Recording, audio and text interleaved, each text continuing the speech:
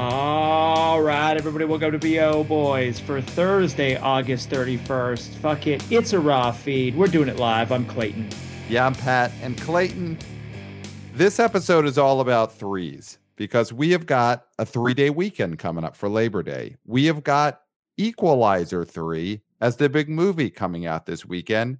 We have got 3 months of fall movies that we're going to be talking about today, September, October, November, 3 months there. And I think to really cover the rule of threes, we got to have 3 hosts today. So it's me, it's you, and it is from Exhibitor Relations Co. Jeff Bock is back here. Jeff, thanks for joining us on this very special threequel episode of the BO Boys. Thanks for having me, guys. This is the Holy Trinity. As far as I'm concerned, 3, as we all know, is the magic number. Yes. There were 3 amigos. There still are. There still are. That's right. Yeah. They're all alive. They could do a sequel. They could do a threequel. They could do a legacy sequel. Yeah, it would be great. Yeah, they could. They have to rush out the second one so they can get to what the real money is, which is 3 Amigos 3. Yeah, but absolutely. I mean, I will say 2 out of the 3 of those stars are at the highest level of fame they've had in almost forever. I mean, Martin Short always was a guy that was in movies, but I think he's probably more popular now than he's ever been. Yeah, I agree with you. That TV show on Hulu was just taken off. You know, all my parents' friends can't stop watching and talking about it, you know? Mm-hmm. Yep. If Chevy Chase was in a better spot in life, I think we would have heard some rumblings of a 3 Amigos 2. So I think he gets a 3 Amigos 3. But I feel like Chase is the one that holds that back from happening. Well, you know what? We're not the Streamer Boys. We don't talk streaming, but we're talking a lot of streaming. But he's in the Fear Street movie that's going to be coming out on Netflix. Him and Dan Aykroyd are in a Fear Street movie. So Chevy Chase his career is not completely dead. He has not killed it just yet. So there is hope for a 3 Amigos 2. All right. Well, keep hope alive there. But this weekend, we do have a threequel that is opening. So, Jeff, way back when, I forgot on which episode, you talked about Equalizer. Might have been a summer preview where we decided Equalizer is not going to be counted in the summer preview. And your big thing was, why are they calling this Equalizer 3? Why is this not as the Threequalizer? Yeah, it should be called the Threequalizer. It was out there. It's waiting for Sony. They missed it with the Sequelizer. I thought they would nail it with the Threequalizer, but they're calling it Equalizer 3. That doesn't even really make sense. You know, this is the Threequalizer, and I'm just going to throw this out here. It does 33.3 million this weekend. I don't know if that's the 3-day or the 4-day, but at one of those, it's going to do 33.3 million. That's it right there. It has to, right? It has to. Well, that's not crazy because that is around the opening that these movies do. Mm-hmm. The first one opening in September 2014 to 34.1, and the second one opened to 36 million in July 2018. So I'm getting this all from one of BO intern Jack's nice write-up that he gave us here. So I'm reading this in a Google Doc instead of having to search through the numbers like I usually have to do. Yep. Yeah, I mean, Jack for us, he throws out some comps here, which I want to put in front of you guys. Magnificent Seven did 34.7 million at September opening weekend 7 years ago. Last summer, Bullet Train opens at 30 million. You know, those are similar sort of star action picks to what we got this weekend with the Threequalizer. Is there any reason that anyone feels like this movie is going to do significantly higher or lower than those comps? Is there anything out there that makes you think, oh, this is going to underperform and do 22 million for the 3-day opening, for the opening weekend? Or, whoa, we got something on our hands here. Is this a John Wick situation where the third movie blows up and this opens to 50? I mean, do you feel a big swing either way, Jeff? I don't think so. I think this is right up where Denzel usually lands. He's getting older, but he's getting rougher, too. If you look at this trailer, he's still a badass. And now that he shaved his head, he's even, I would say, maybe even a little more of a badass. So I wouldn't be surprised if this overperforms a little bit. But if we look at what Bullet Train opened with last summer? It was 30 or 40 million? I think it was. Yeah. Was it 30? Opened at 30. Yeah, pretty much exactly. And I think that's a pretty strong comp. This is an R-rated action film, so adults will be out there in force because professional football season doesn't kick off till next weekend. The only thing that could hold it back this weekend, I would say, would be maybe NCAA football, because that does kick off this weekend. So that would be my only, if it does open the 20s, that's probably high 20s. That's probably one of the reasons.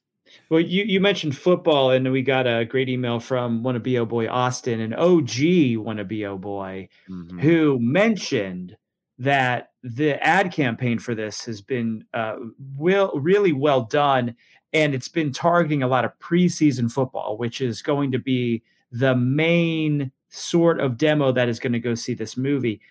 My only thought with this is we've seen over the summer a little bit of fatigue when it came to these franchise sequels, right? Now, but we're talking, fifth movies, seventh movies, stuff like that. Of course, MI7, we're talking Fast X, which is 10. We're talking Indiana Jones, which is 5? That was 5, yeah. So right now, 3 is, I think, still a sweet spot. The TV show, possibly starring Queen Latifah, may bite into the uniqueness of this. But I think at the end of the day, these movies, at least the first 2, always sort of give you exactly what you want. And I don't see this being any different.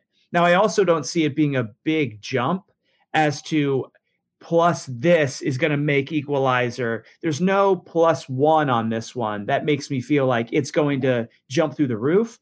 I think it's a very consistent, and I love that 33 right there. And I think Jack had the similar kind of thought here, that this is going to open to 33.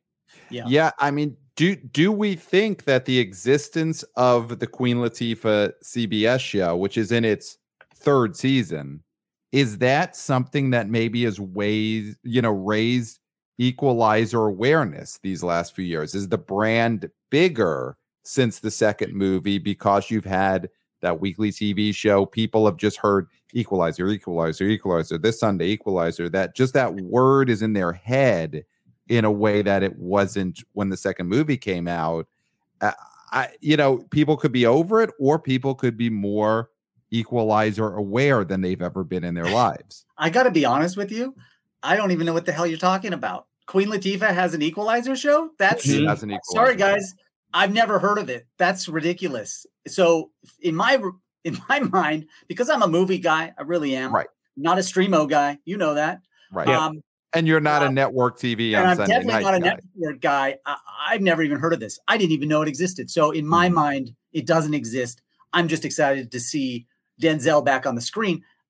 Clayton, to your point, why didn't they add John David Washington to this third part? That would have been the upper that they needed to take this over 40 million, I think.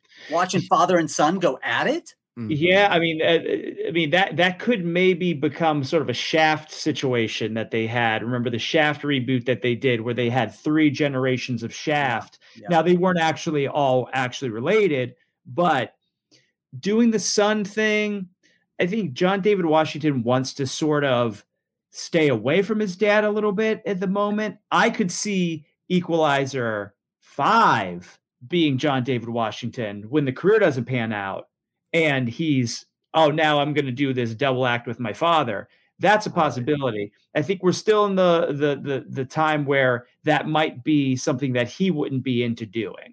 Right. But I could see it in the future. I could definitely see that in the future. After Tenet, I think he needs something to latch on to audiences. I think this or Crimson Tide 2. Take your pick, really. Yeah. He needs a torch passing from Denzel at some point. He really does. I think people want to see father and son kind of fight on screen. I think John David Washington should be the bad guy, Denzel the good guy, or vice versa. However you want to work it, I think that would be fun to watch. Well, that's interesting. Let's talk a little bit about the whole domestic cume for this movie, because I'm going to blow your guys' mind here. Oh, yeah. Okay.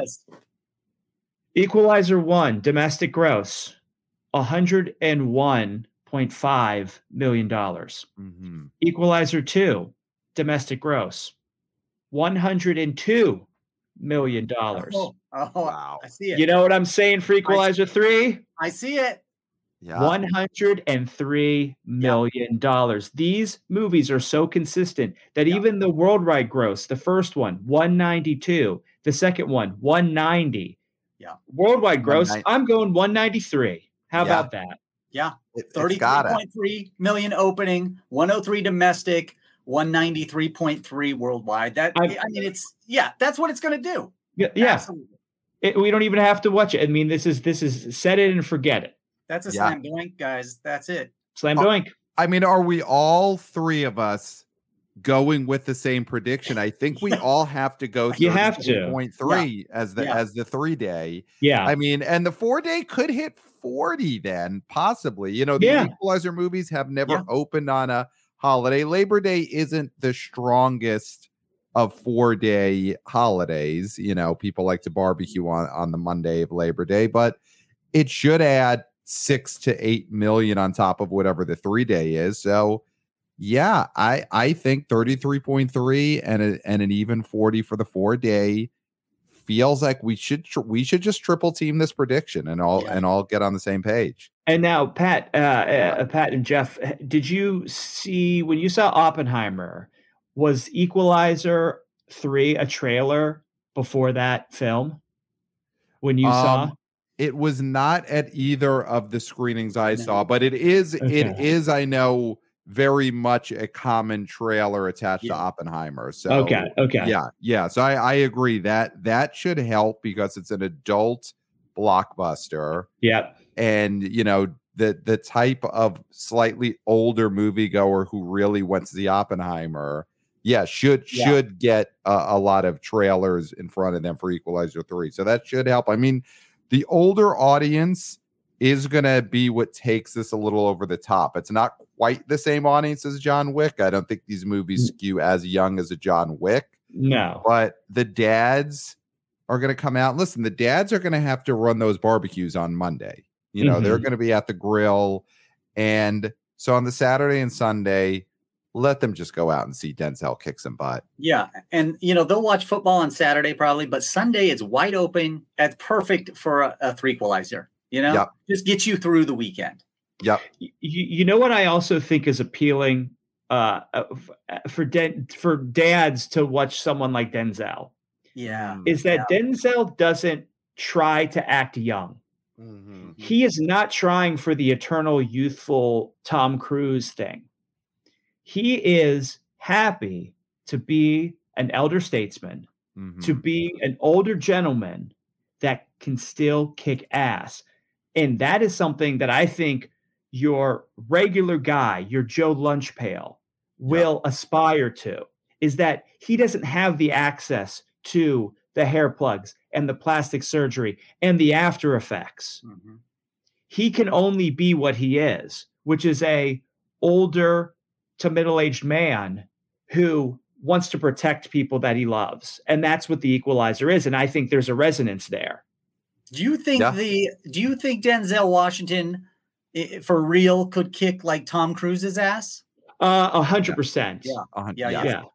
He can't beat him in a race. Consideration, but Tom Cruise. I did wonder that. I wondered. Yeah. Like Cruise could outrun him. Cruise could, beat him in a basketball game or something like that. But if you're putting these two guys in an alleyway together, Denzel's walking out. Mm-hmm. Yeah, I think so too. So. Yeah. I mean, this is the fall preview episode, so we got to get to all those movies. So I say let's just give our top 5 predictions for this weekend right now, right at the top. Let's go for it. And you know what? I'll go first. I'll just go first because I think last is always the favorite spot, and so we'll leave that for Jeff. I'm going to go first with Equalizer 3 and we'll only do the 3-day predictions. Equalizer 3, 33.3. We all got to go for it. That's number 1. Number 2, I do think Barbie's going to get ahead of Gran Turismo. They were only 2 million apart last weekend, and Barbie's just going to hold better. So I go Barbie 2, Gran Turismo 3. Blue Beetle, Yeah, I think Blue Beetle still holds pretty well and stays 4, and then Oppenheimer 5. So, Clayton, would you like to give your top 5 predictions for this weekend? Yeah, I mean, I see Equalizer number 1, obviously 33. Yeah. I agree with you. Barbie, I just think is still strong. I think Barbie is going to be number 2. Number 3 is where it gets a little wonky because it could be Oppenheimer. It could be Blue Beetle. It could be Gran Turismo. I am not. That is true. I'm not huge on the strength of Gran Turismo. Yeah. Now, Oppenheimer, if we're right about this, a lot of the dads are going to jump off the Oppenheimer train and see Equalizer 3. So I'm going to go Blue Beetle. Wow. For number 3. I love it. And then I'm going to go Gran Turismo, and then I'm going to go Oppenheimer. And it's going to be close. I mean, it's going to be very, very close. Yep. Yeah, I like that train of thought. I, too, will go Equalizer, 33.3. Barbie at number 2, 11 million probably. You're right. This trio of films could honestly stack up either way. We know that Gran Turismo was not the number 1 film this last weekend. Everybody knows that except for Sony Pictures. Yeah. So Gran Turismo really only made about 12, and that puts it almost right at Blue Beetle. So I'm going to also go Blue Beetle. Then I'm going to go Op. Then I'm going to go Gran Turismo number 5, dropping all the way down to the bottom of that top 5. I just don't think this thing has many more laps. I think whatever it did this weekend was probably about hopefully good enough. I don't know what Sony spent on that film, but whatever it was, wow, it was too much. Orlando Bloom looked amazing. I will say that. He was in the wrong movie, but man, he looked amazing. Denzel kicks Orlando Bloom's ass in an alley, right? Of course. Yeah, not even okay. close. Just you know what's an interesting one? David Harbour. Yeah. And Denzel. I think he puts up a scrappy fight. Yeah.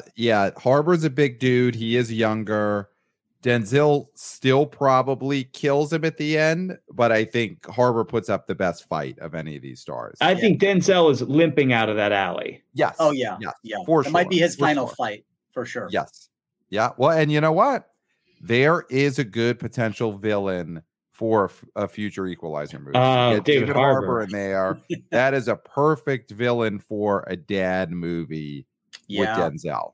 That's probably where his career is headed, right? He's going to be making a lot of money as a villain, like in Expendables 5. I could see David Harbour just jumping into that one. Yeah. He really does have that. I mean, he's not going to be a leading man. He never really was a leading man, but I could see him being the next Bond villain, the next Fast 11 villain. There are many roads this man can go down. Yes, he's got the heft to be a villain in that level of movie. Many roads, but they're all evil. Yes, they're all evil roads. All evil roads. Yeah, they're all like the devil. So, Clayton, I think it's time we get into it, and in a bit, we'll tell listeners how we stay so sharp when we do our fall preview. But I think let's start by getting right into this fall preview now, because it's just so enticing that we've got to jump into it. Jeff, it is fall movie season. It is September, October, November is what we have decided will be the fall season. We'll go up through Thanksgiving. And before we get into individual movies, where is your state of the film industry right now as we look ahead to this fall? Compared to last fall, same time when you had things like a Black Panther coming out in November, you had Black Adam coming out, but we had a rough September. If I remember last year, it was Don't Worry Darling felt like maybe the biggest thing coming out in September. So where's your big picture thoughts on this fall 2023 season compared to what we had last year? I mean, we definitely have more product this year, and that's going to help. I think we saw that actually help this summer too. Once Barbenheimer hit, it kind of lifted all boats. TMNT, Meg 2, those things rose because of the success. So I think, and this is pretty obvious when we look at the September schedule, guys, I'm counting 1, 2, 3, 4, 5, 6, 7 sequels out of 8 big films. 7 out of 8 are sequels. Are you kidding me? What is this?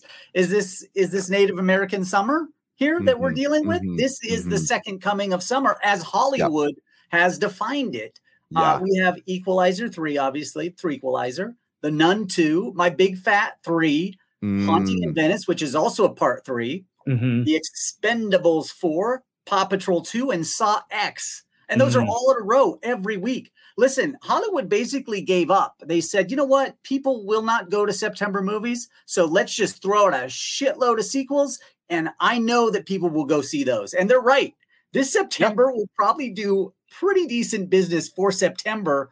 I mean, we have 3 threequels. Again, guys, that magic number 3 in September. I don't know that that's ever happened in the history of the box office. I haven't even checked, but I'm pretty sure it hasn't. Yeah, and we get so close with Nun 2 being a 2 instead of a 3. And I feel like there's so many movies that happened in that Conjuring universe that there had to be some Nun adjacent movie that could have made this Nun 2 and Nun 3. We could call it Nun 3. It doesn't really matter. Yeah, I think for the purposes of this threequel heavy discussion, it's Nun 3 opening up soon. Yeah, the sequel thing usually I would say, man, that's rough. That is a sign that they're creatively bankrupt. And it kind of is. But I do agree with you. Like you said, it's September. And September has always been such a tough month at the movies. I don't hate the fact that there are so many sequels opening up because at least there is plenty of brand recognition with these movies. Well, it's the beginning of the school year. And also, I mean, listen, as adults who have jobs, we still get that feeling that we get, even if we don't have kids, of the new season starting, the new schedule starting, the new school year starting. I still feel it, even though it bears nothing onto my life. Like it doesn't affect my life in any way. So when you have these films that feel familiar, I think it'll be comfortable to audiences because they can sort of slip into a warm bath while they're getting those Sunday scaries. You know what I mean? And I think, I'm not saying that these movies are going to succeed because they do feel a little stale to me, but I do think it is a smart move and it could work to have so much familiarity being available right here at the jump of the beginning of the real year where, you know, January is the beginning of the actual calendar year, but, you know, September is like the beginning of a new school year, which we all still look at as like a new beginning. We all still buy crayons and markers, whether we're going to school or not, right? I buy new notebooks because they're cheap. I'm like, $1 for a notebook? I will go buy one. Absolutely. They just opened a Target near me. And I went in there and they had school supplies. I bought a notebook. See? Why not? Yeah. I bought a pencil case. Sticks. Yeah. Well, those, I mean, those are so tasty. They're handy. They are. I mean, handy. At least as good as before, for sure. Oh, yeah. I mean, I'm looking at just last September 2022 in comparison, just scrolling through some of the movies that opened last year. And the most recognizable movies that came out in theaters, you know, you had Barbarian, which was a modest horror hit, got to like 40 million. Clerks 3 on its roadshow. The Woman King, which I think got to 50 or 60 domestic, that came out September 16th last year. And like I said, Don't Worry, Darling on the 23rd was kind of the first big ish movie of September, and then Bros on September 30th, which totally bombed. You look at last September compared to this year, I mean, that was a real graveyard in terms of just movies that had any potential to do business. So when you look at this September, and again, they're all sequels, but stuff like Equalizer 3, Nun 2, You've got Saw X, and these Expendables 4. These are all movies that potentially could open to 25 million or higher, or 30 million or higher. Yeah, and I think last year I was also scrolling through that. We only had one film, which was Smile, open above 20 million. Smile. That is the one I missed in my scroll. That was obviously such a savior of the box office this time last year. Let's start then with horror, looking in September and October. Where do we see the smiles? Do we think there's a smile in this group of horror movies? At least in the October movies. Nun 2. Does that feel like something that's going to break out? That first movie did pretty big business, but I don't feel like it was particularly loved. And I feel like the Conjuring verse has had a bit of a downturn. I'd put Nun 2 on a list of things that I think is going to disappoint. And I could be wrong. It's in that prime, like early September Warner Brothers slot, Nun 1 and all that. But I kind of feel like Nun 2 could sort of break the rule of horror always wins. I don't know, because God forgive me, but we just had a horror hit. What was the one that Patrick Wilson? It's not related, but it was Insidious. Insidious Red Door did Bafabobo. Mm-hmm. And that is a older sort of franchise, similar sort of franchise to The Conjuring.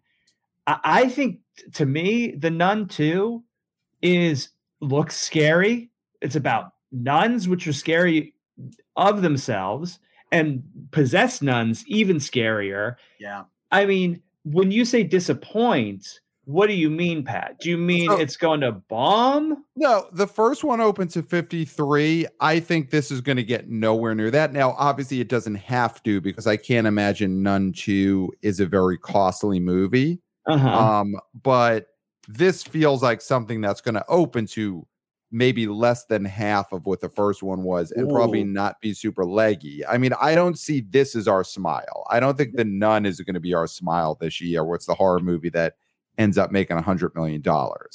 I think that's pretty bold statement to say it opens at 25 million. Yeah. The Conjuring owns this time frame. They just do. Warner Brothers owns this. I think 40 million, somewhere in that high 30s, $40 million range, even though, I don't think a lot of people said, man, that Nun was so good, I can't wait for the sequel. But honestly, it doesn't really matter. This is the start of the leaves changing color, falling. Out here, people are going to Universal Studios to scare their pants off. This is exactly the kind of film that does well in this arena. Haunting in Venice opens the week after, and honestly, that's for old people. That's for the oldsters to deal with. And then Saw X opening at the end of September now instead of October. Pretty good move by Lionsgate. I think that'll obviously do a lot better than Spiral does, but we're still talking. That's the film that I say does around 20 million, maybe, when it opens. I still think The Nun probably doubles up on Saw X. Okay. I just think that's where we're headed. But the biggest horror film, I think, of the fall season is Exorcist Believer, for some of the same reasons that Clayton said. It's about Christ and possession. And, even though whether you liked Halloween and what David Gordon Green did with that or not, people will still come back. It's a Blumhouse production. It costs probably nothing, 20 million maybe. And they already have a sequel lined up. This thing is going to be probably the biggest horror film of the fall season. All right. Wow. Let's stay on that, because that is potentially one of the biggest movies of these 3 months that we're covering. Because if you comp it to the David Gordon Green Halloween movies, that first one opened to what, $80 million? Ridiculous number. Ridiculous. That's not a good comp. Mike Myers has such a following. Those sort of slashers, sort of characters, that they will, when they come back, have a big pop. Exorcist, and we've talked about this before. No, I agree. What are the hit possession movies that we've had other than the first Exorcist? Well, I mean, there's a lot of them that if we look back, like did well, but there is, I mean, the Exorcist, the original Exorcist is just a monster hit, of its time. That is as blockbuster as it gets. And it's all going to depend on, and I agree. I don't know if they'll be able to do this, but if they could build that buzz where this is the first true direct sequel to The Exorcist, which obviously is a lie, but it's going to be the marketing, which is what they did with Halloween 2018. They basically said, they memory hold every other Halloween sequel and made us feel like that was the first sequel. That's what they're trying to do with Exorcist Believer. I don't know if they will do that, but if they can, this is an event film. Guys, Ellen Burstyn is in this film from the original Exorcist. That is exactly what they're doing here, and they will do, and you'll see that in the newest trailers. They will link it to the first one. They're going to try to get the oldsters who were freaked out at all that vomit hitting their face. Guess what? There's 2 girls possessed. We got double the amount of possessed girls in this one. It's going to be a vomitorium in theaters. I mean, if it were the Doublemint twins, maybe then I would say I'm going to go see this movie. Here's the thing. I think we're underestimating how poorly the 2 follow-ups to that first Halloween reboot were looked at by fans and horror aficionados and just general public. I don't think there's much goodwill for David Gordon Green horror in this moment. I'm not excited to see this movie. I have no interest in this movie. I actually don't have much interest in the fact that it's a direct sequel to The Exorcist because I don't think that needs to exist. So for me, I feel like this is going to be a big disappointment. But I am with you, Jeff, in that I also think Saw X looks so stale. That is some stale cheese right there. And Pat, I know you're a big Saw fan. I fully disagree with you on this. I think that is going to be not a disaster, but it certainly is not going to reach the heights that you're expecting. Well, I mean, the Saw movies obviously have a lower expectation than an Exorcist sequel. So with The Exorcist Believer, they are going for, this is going to be huge. This is going to be the biggest movie of October, maybe of September, October. And with the Saw movies, I do think if Saw X opens at 25 million, that's pretty huge. So Saw X, to me, as a Saw fan, does actually feel fresh in a way that Saw sequels haven't in a while, because they're doing the direct sequel to the original thing. And obviously the Saw movie timeline is a total nightmare. It's completely impossible. But they are pretty much saying this is part 2. This is the sequel to the first one. So it is a prequel. It is a prequel. Okay. It's a prequel to all the other ones, and it may also take place concurrently with several of the sequels, but they are doing the thing like Halloween and other horror franchises have done, where they're saying a sequel first one, which I do think is something. But they're not saying this is nothing else exists in this universe. They're just slotting. I mean, this is a Saw movie. You're acting like this is a unique thing. All the movies overlap. It is unique in that the other Saw movies are always presented sequentially. This one, they're saying we're going back to the roots. It's different because he's alive. Presented sequentially. No, they have the Jigsaw Killer has been. Clayton, calm down for a sec. The Jigsaw Killer has been dead for. Tell me to calm down, Jeff. Are you hearing this shit? He's telling me to calm down. He's screaming at me. What I'm saying is, Pat, you're spinning this in a way. It's like you're being. Are you Lionsgate's puppet here? These movies have always been numbered sequentially. I am not the Jigsaw puppet. Because this is X, so it is sequential, right? Yes, but they always are in a different sliding timeline. It doesn't matter, because it doesn't matter if you're Saw 4. Saw 4 could take place before Saw 1. It doesn't matter. You can look this. I mean, that's not verbatim. Sure, but in the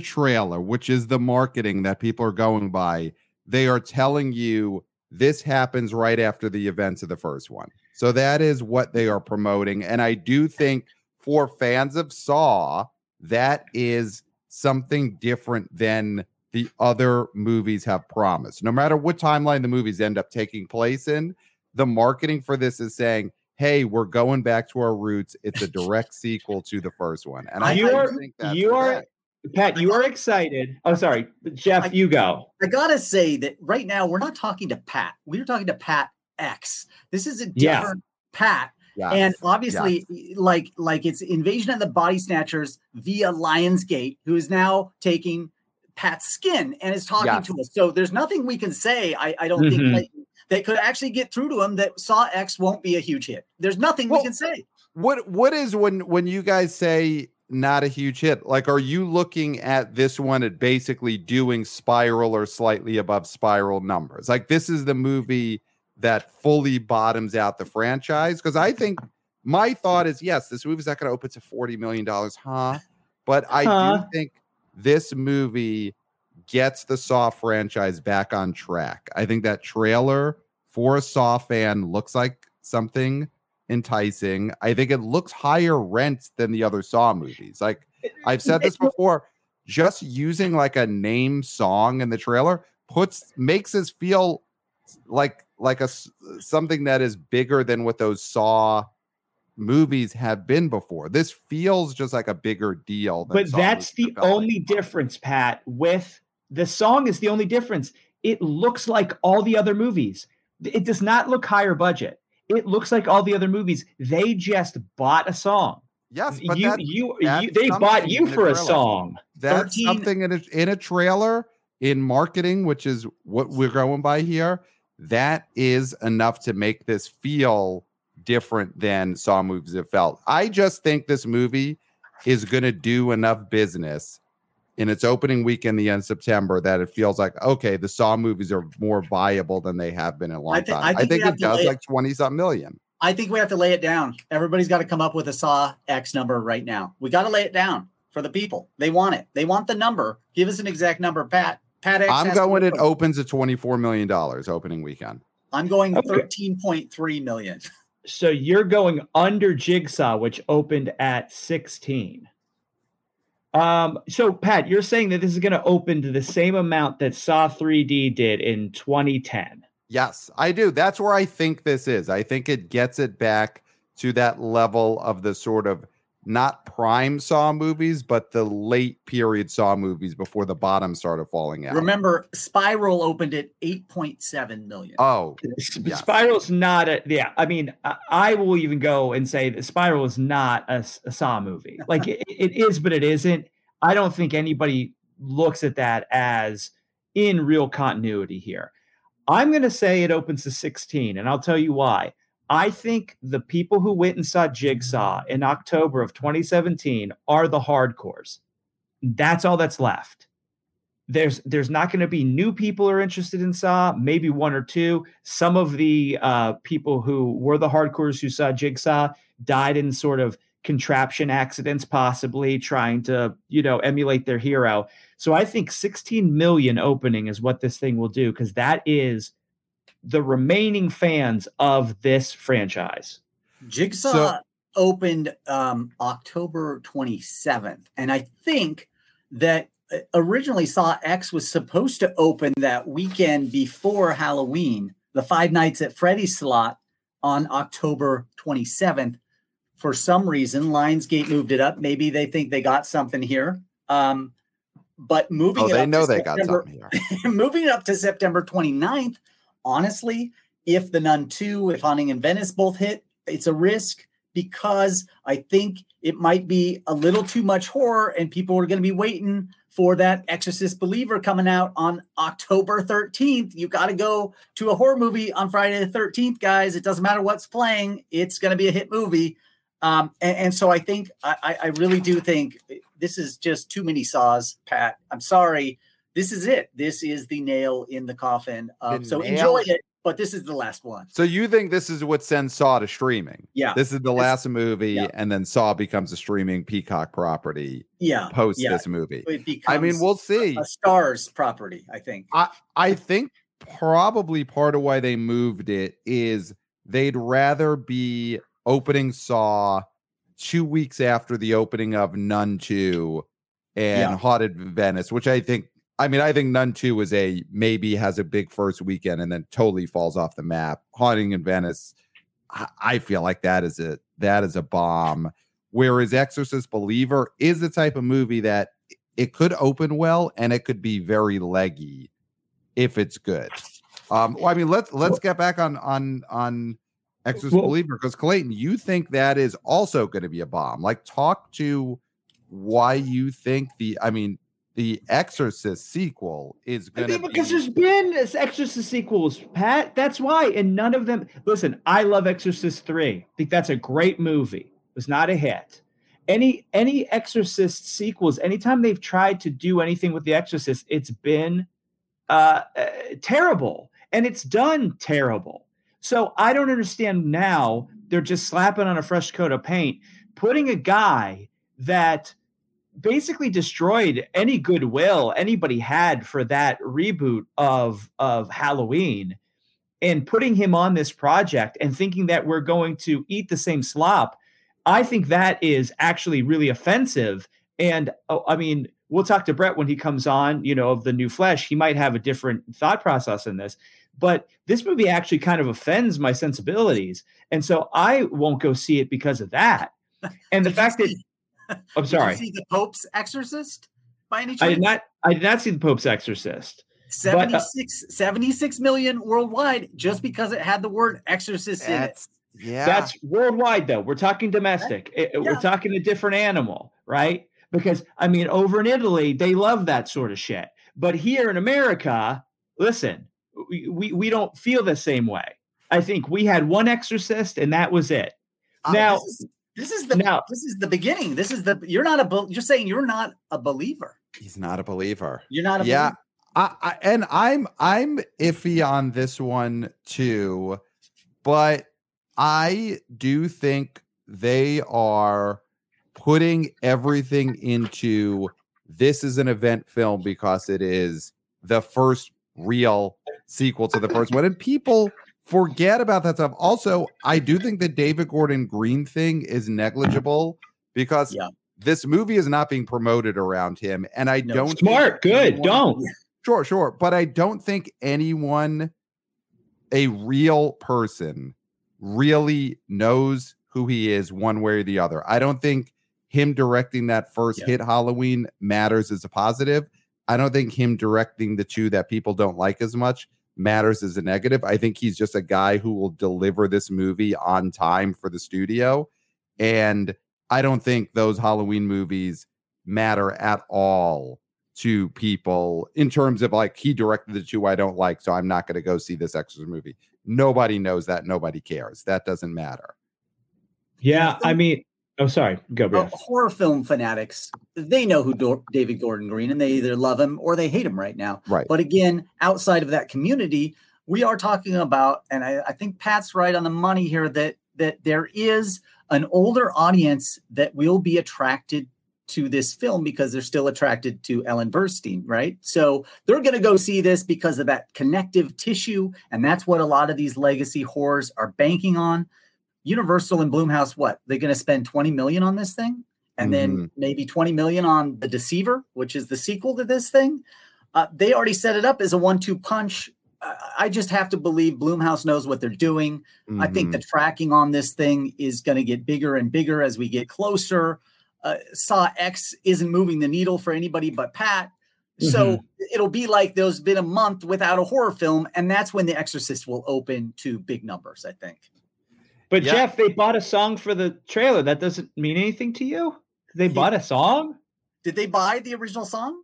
No, they just paid for it. He's making a snide comment about earlier. They paid for a song for the trailer. That's a big move. So Clayton and Jeff, I'll throw over and under $50 million for the opening weekend. Could this movie get to over 50 million? I think that's where they want it to be. Yeah. Halloween Ends opening at 80 plus was astounding in 2018. So I think that won't happen on the table. But Exorcist is one of the biggest movies ever.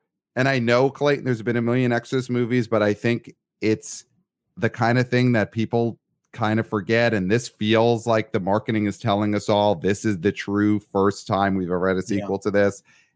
I think 50 million, I might not go over that, but to me, that feels like where the over-under should be. I think you're close. I'm going to go, even I'm not that big of a believer, but I'll say 45 million, which is pretty damn close. Right. And obviously makes its budget back and then some opening weekend. It covers both of the films, actually, opening weekend. Right. Yeah. I mean, I feel like that's about where, we're a month and a half out. And I feel like as we get closer to the opening, that's going to be where the tracking ends up. I think it's going to end up in that. Yeah, maybe it's 45, maybe it's 50, maybe it's 55, but it's going to end up in that range. I don't see the tracking a week out being, this movie is going to open to 30. And that would probably be the biggest opening of September and October, guys. Yes. In totality, unless you think Killers of the Flower Moon with a 4-hour running time can somehow beat that. I don't see that happening. Well, Oppenheimer, I mean, I know he's not Nolan, but I mean, there's a possibility that could be very huge because of this new audience that's into historical sort of films. I agree. It'll be big. I just don't know that it can open like that, even though it has that October 20th weekend all to itself. It'll be interesting to see how Apple, through Paramount, promotes this. You don't have to promote. It's DiCaprio, it's De Niro, it's Scorsese, right? You don't need to sell it to people. People know this movie. People will go to this movie. I just wonder how many people can sit through 4 hours in one sitting. I know they can do 3, but can they do 3.5? That is pushing it, you guys. Yeah.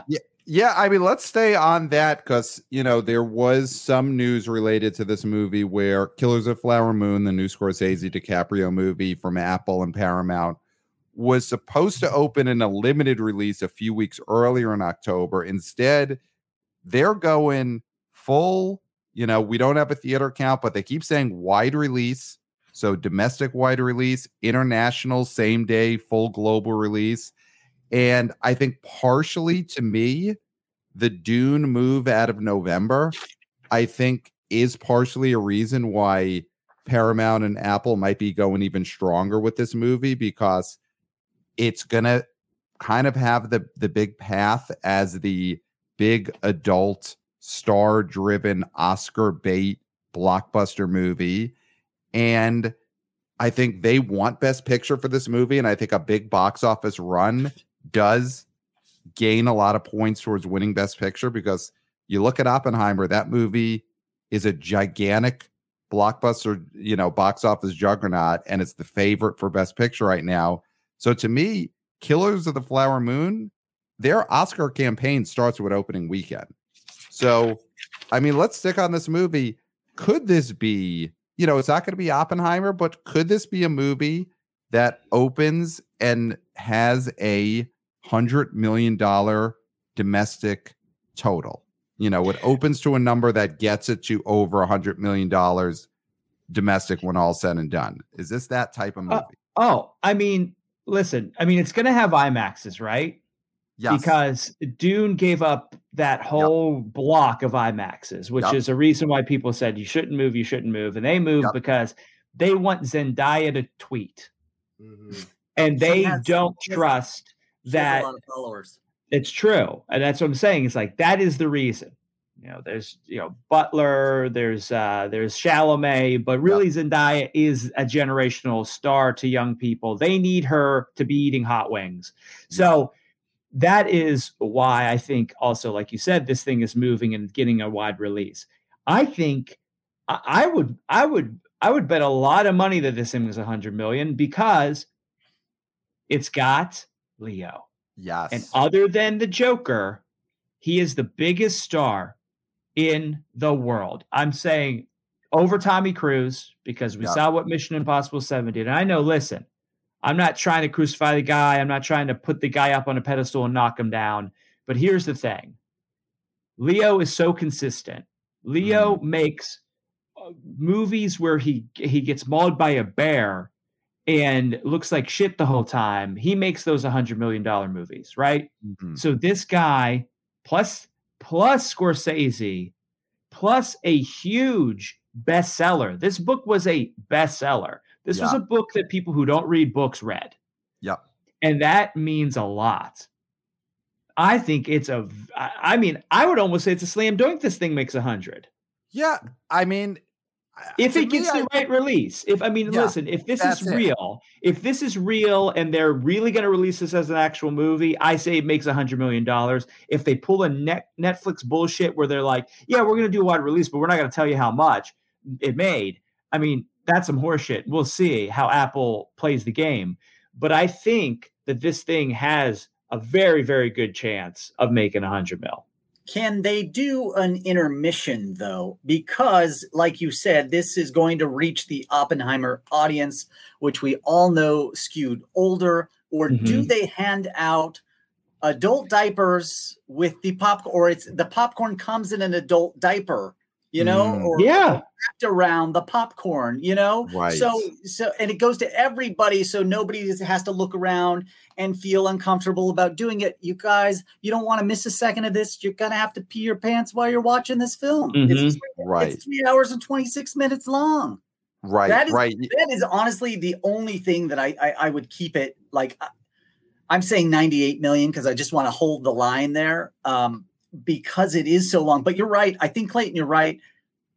This was a huge bestseller, and a lot of those oldsters, this is going to be their event for the fall. They are going to they're going to be like, guys, I'm getting older and things hurt, but I'm going to go to that theater. We're all going to go. All my friends and I are going to go, and we're going to sit for 3.5 hours, 4 hours plus previews, and watch a film. And that is going to be the thing that we do for this day and plant our flag and say, we can still do it. We're still young at heart. You know what I mean? Like it'll be an event to do that. Yeah. And I want to see the TikTok challenge where it's I peed at this point. So, you say when this happened, that's when I peed in my pants. Right. So I think the adult diaper thing is great. I think it should be embraced more. I think it should be normalized. I don't think there's anything wrong with, peeing yourself during a long sort of the movie or concert or something like that. I mean, I think that's an acceptable thing. And I think it should be embraced by the TikTok community. Yeah. Yeah. We should start that probably. And I think Scorsese is the perfect person to push that. He's obviously someone I think crosses generations. And as an older statesman, he is the perfect one to push the adult diapers and the movie. Here's something, this movie opens in October. It does not seem like the actors' strike will be resolved by then. Maybe it will be, but there's a good chance that Leo will not be available to promote this film. I'll say I don't think that matters because he never does. Exactly. It's not like Leo was going to do carpool karaoke. He wasn't going to be, hosting SNL or sit on Johnny's couch in October. He's not talking about his favorite snacks. Right. Yeah. I think with Leo, the trailer is the sell. And I think just the trailer being out there and the commercials being out there that Leo's in this, I think that's all you need. I don't think it matters that he's not available to go on the chat shows. Because this is his only film that's been released theatrically, truly. Yeah. Since Once Upon a Time in Hollywood. Yep. Don't Look Up. As terrible as that movie is, millions and millions of people watched it. Mm-hmm. It was one of the biggest Netflix movies ever, if you believe their statistics, which I don't, but I do believe that a movie that has Jennifer Lawrence and Leo in it is going to be watched a lot. Let's just say. I just know that that's the case. Leo's one of the last movie stars we have, right? Yeah. You said it. He is one of the last that he doesn't have a TikTok account. We know he dates models, and that's about all we know about him. And I like it that way. I don't want to know anything more about it. Also he's an environmentalist and he dates models and he does hella great movies that make $100 million every time out. So it is hard to bet against him. The only thing I'm wondering, and like you guys both said, is are Paramount and Apple going to treat this like a legit release and drop it in 3,000 theaters opening weekend and not 1,500, and not just on IMAX screens, because it's so prestigious. you do hope it just gets a very traditional Paramount release in October and just steamrolls through the fall into the holiday season.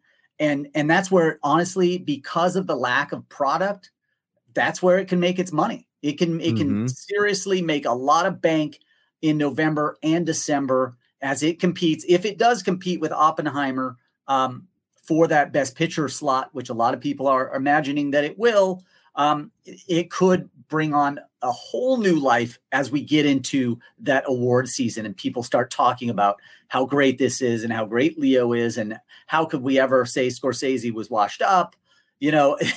This is where we're at. And I think you're right. What do you guys think, though, the opening weekend is then for this 3 hour and 26-minute film? Once Upon a Time in Hollywood opened with 41 million. A couple years ago, Oppenheimer, obviously, with over 80 million. 80, yeah. Right? So what do you guys think? What is the number?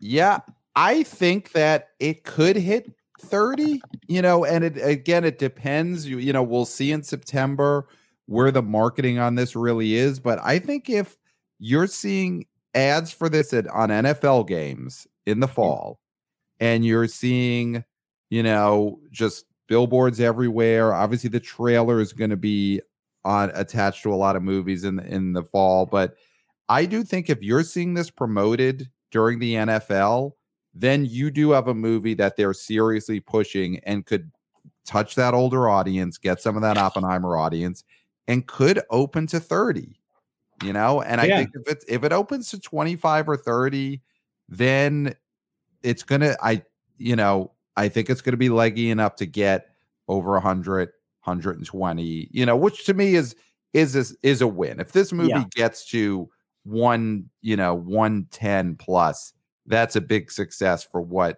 we all kind of thought of as an Apple streaming movie. Yeah. So and I think that's a path there. And listen, if this is greatly reviewed and it's a surefire Best Picture contender, it could leg out, play through the winter and end up at like 150. Definitely. Yeah. And I think there's a lot of young people that their first real movie was Oppenheimer. Their first actual film was Oppenheimer. And they're going to have an appetite for these sort of films. And that is going to help Killers of the Flower Moon. Yeah. Absolutely. Yeah. I think Clayton's right on that. And I think that it's just funny because Killers of the Flower Moon, are we going back now to the 70s, which would be great, where all these auteurs are making 3-hour films that people are actually going to watch? And I mean, if a talkie like Oppenheimer can be released on IMAX and become one of the top 5 IMAX films of all time, guys, we're in pretty good shape theatrically, right? Like, we have found a new audience because it's not the old audience that saw Oppenheimer. It's a lot, like you said, it's a lot of the newsters that got on board and decided, I'm going to watch this thing. And maybe because it was Barbenheimer and maybe they jumped on board. It doesn't matter why, but they did. And now they're in touch with these classic auteurs like Nolan and hopefully Scorsese. And who knows, maybe Spielberg will make a film that people will actually go see next. You know what I mean? Yeah. He's due for one. He has not had a great post-pandemic run, unfortunately. But yeah, I think the youngsters could find their way to Spielberg if he gets his stuff together. But we're talking about, I think, the biggest movies of September, October, November. So what do we think of? I mean, to me, the movie that you would think in these 3 months is the slam dunk biggest box office potential of any of these big movies, you would think it's the Marvel movie. You've got the Marvels opening up, what is that, early November. The Marvels opens up on November 10th. And in a normal, couple of years ago, you said, of course, that's the biggest movie of the season. Last year, Black Panther 2 was the biggest movie of the fall season. It's a Marvel movie. The first one made $1 billion. Is this going to be the biggest movie of those 3 months? Is there any chance that somehow this movie isn't as big as Killers of the Flower Moon, isn't as big as Exorcist Believer? Like, where are we at on this? Because again, you would think Marvel's, which is Captain Marvel 2, is gonna be gigantic, but I don't know if any of us could say that right now. It's a tough call. Marvel's is still sitting there on November 10th. Obviously, Dune 2 jumped out of that November 3rd slot, and it's gone to next spring. So there's nothing opening on November 3rd right now, which is technically the start of the holiday movie season. To not have a film there is embarrassing for Hollywood. And Disney, I don't know what they're doing or why they're not doing it. Do they think that they need the stars of the Marvels to advertise their film? Is that what they're waiting for, to say, hey, we might just move this thing? I can't imagine that they will, because the Marvels is going to do Marvel's business, whatever that is. And you're right, Pat, I think it is a lot. It's not doing the billion that the original Captain Marvel did. This feels a lot more like low tier Marvel, maybe $60-70 million opening somewhere in there that we're used to, which is low. But again, Disney has to move that up to the November 3rd slot just to give them some separation from Hunger Games, Trolls Band Together, Next Goal Wins, which I think is going to actually surprise some people. Those are opening November 17th. So Marvel's needs to jump up to that November 3rd spot. Again, it's not going to help it that much, but maybe this thing does 175 million domestic, I think, on a good day, if it gets the right reviews. I know for Marvel, that isn't great, right? I mean, hell, Trolls Band Together could end up grossing more than the Marvels. Wow. Because of how light the holiday season is. Once we get into December, there's just not a lot of stuff like there's no Avatar 2 out there. All we got is Aquaman and Wonka. And honestly, there's Migration. There's another animated film from Universal. So Trolls Band Together is going to have a long run in theaters, unlike Trolls 2, which was cut short by the pandemic. I think it made less than $1 million domestically. So people are jonesing. They can't wait for this Trolls 3, because they really felt like they got the short end of the stick with Trolls 2, right? And we all do, right? We wanted to see Timberlake on the big screen doing his thing, shaking his booty. And we're going to see that with part 3. Again, is there a missed opportunity? Should there be a Trolls 2 re-release leading into Trolls 3? On November 3rd, absolutely, there should be. Yeah. Well, I look at this Dune 2 move as so lucky for Marvels. Yeah. Because if that movie comes out when it's supposed to come out, I feel like it totally eclipses Marvels in every single way. Because I really, I always sort of dislike the Marvel movies. I will say that. So maybe I'm not the best person to say this, but right now, superhero stuff, especially Marvel, seems like the corniest BS to a lot of people. Secret Invasion was not watched. People despise it. And the star of this film, one of the stars of this film, was in the lowest rated Marvel TV show, Miss Marvel. It's done by a director that seems, I've heard interviews. She doesn't seem like she had a very good time working for Marvel. The star of this film, Brie Larson, has completely just become a YouTube influencer, not a movie star anymore. She was barely a blip in Fast X. Any charisma she once had seems to have completely drained out of her. And so we're left with a movie that's being described as wacky, which is never good, because Ant-Man Quantumania was wacky, and we know what happened with that film. I think this thing is a disaster waiting to happen. It's also super short, which you would think is a good thing because these movies are too long. But to me, I feel like they might have just butchered the hell out of this thing because it was so terrible. Yeah, it's interesting. I get all that, Clayton, and I can't disagree. But Jeff, you're throwing out there this movie opens at 60. So right now, are we looking at Captain Marvel 2, the Marvels, is in the Black Adam range? Because if that's the case, then it really nothing.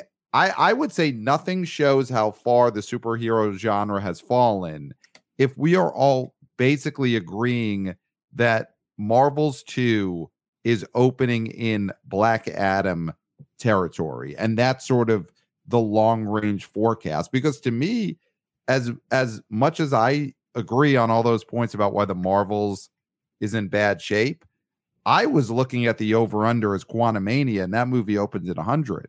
So if basically 60, 70 now is the long range thought for the opening, that's a terrible sign for the superhero genre.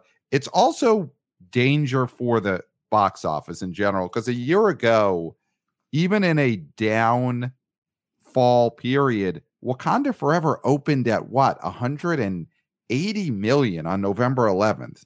So to go from a movie that opened at 180 million in the slot last year to a movie that we're thinking opens at 60 or 70, this is bad for theaters. Black Widow opened to 60 in 2020. You know? Black Widow, I think, opened to 90 that year. I'll double check, but I think Black Widow opened to like 90 plus another 30 million in PVOD at that time. I mean, I think Eternals is the compare here. A 71 million domestic opening, 164 million domestic total, barely over 400 worldwide. I think honestly that seems about right on target for Marvel's, and that's not a great start. You're right, to the holiday season, and it probably won't get to 70. I don't think it might push there again only because Warner Brothers did them a solid and moved Dune. Like Clayton said, that was the best thing that could have ever happened to Disney. And I'm not sure why Warner Brothers honestly did it, because Zendaya, people aren't going to Dune Part 2, a hardcore sci-fi film, because she tweets a lot. You know, they are the same people that went to the first one. Those are the people that are going to the second one. It's not going to just be, I know when it opened, but it was never going to be a $70 million opener. It was going to be probably 50 million, which is about 10 million more than the original. So a little bump, but not much. It doesn't matter where you open that film. You don't need the actors to push this film. It's Dune, for Christ's sakes. Everybody knows what it is already. It's the action part of part 1. And this is what the people want to see. Right. So that was just a boneheaded move by Warner Brothers. A number of boneheaded moves, except for making Barbie. They made a lot of them. They obliterated the DC Shield this summer with Flash and Blue Beetle. And who the hell knows what Aquaman 2 is going to do? I mean, I haven't the slightest. I will, like you said, Pat, we'll get into talking about holiday movies later. But Marvel's is going to be a disappointment no matter if it opens November 3rd or November 10th. And get used to disappointment, because then The Hunger Game opens November 17th. Oh, The Ballad of Songbirds and Snakes. That's a bomb. Yeah. Well, Black Widow made 80. You're right, Pat. Okay. Hunger Games, that looks like it was shot in a back lot. That looks like it was shot in like a burned down warehouse somewhere in Yugoslavia. So that thing looks terrible. But Marvel's my fear here is Marvel's opens under Black Adam, and we get another round of The Rock saying, why no Black Adam 2? Right. If my movie opened bigger than Marvel's, because he is going to be under the false assumption that another movie's failure makes your movie a success, which is not the case. But that is what he's working under right now. Marvel's in deep trouble. So then, those to me feel like the three possible big movies of these 3 months: Exorcist Believer, Killers of the Flower Moon, and the Marvels. In these 3 months, September, October, November, we're stopping after Thanksgiving, so we're not going into Napoleon and so on. I mean, Jeff, do you see anything else here that is a potential $100 million grosser, or a movie that is going to be a bigger grosser than any of those three that we talked about? Is there something we're missing? I mean, that could break out?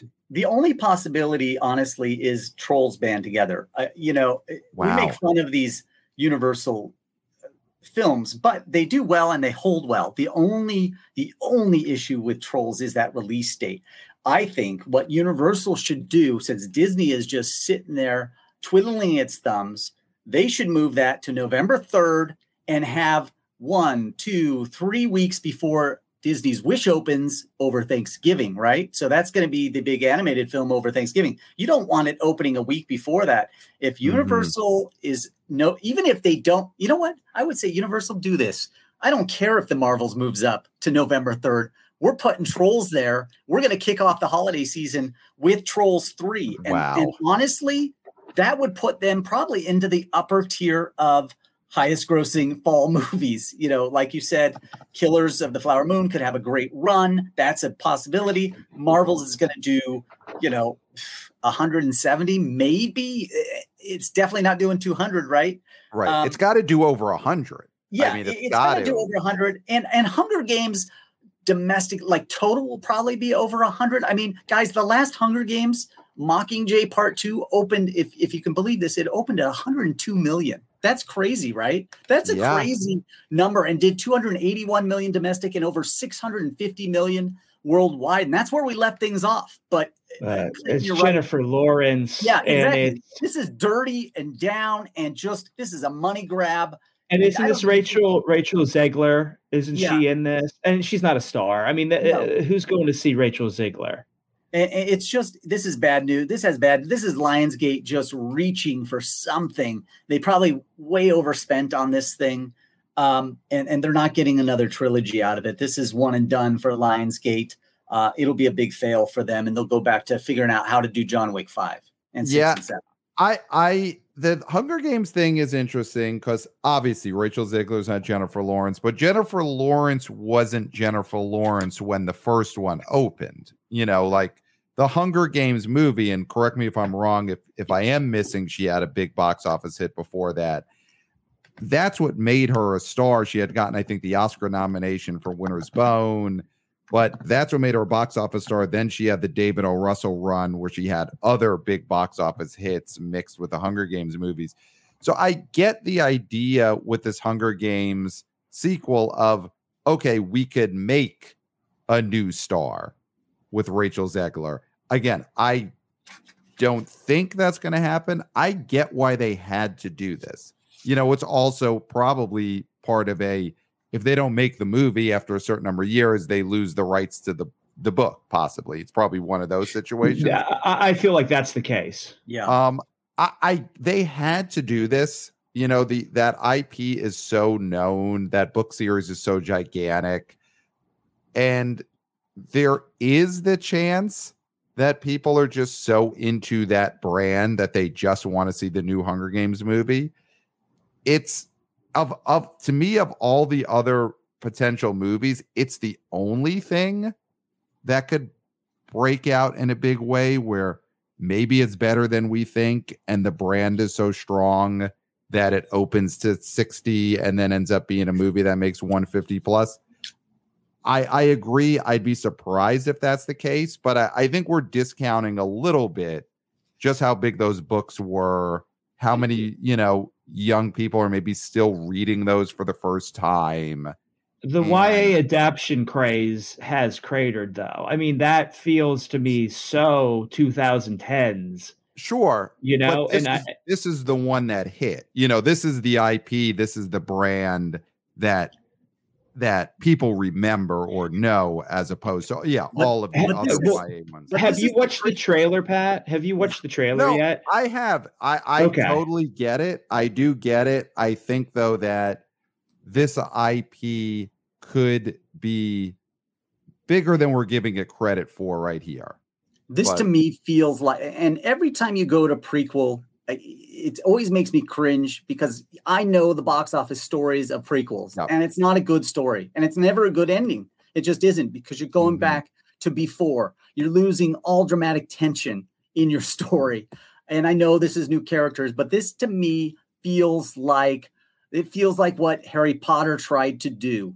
And they did it once successfully, making a new series out of Harry Potter. But we saw how it crashed and burned by the third one, the Spirit of Dumbledore, whatever the hell they ended up calling that series. They even switched who they were following by the third film. They're like, okay, you know what? This Newt guy, nobody likes him, so let's move on, So the wizarding world was never the same, and now they're going to reboot the whole goddamn thing because it failed so spectacularly. That's what I feel is going to happen with the Ballad of Songbirds and Snakes. Even it's a rough title.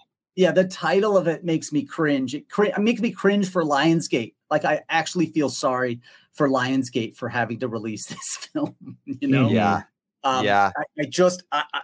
I think it's lucky to get to 120 million, even because, and only because, again, there's just not a lot of product out there. So you're right, Pat. In one respect, I think maybe all of these films that we're sort of bagging on will do okay because people want to go see something, right? And even though they're not great films, sometimes the right film at the right time is the right film.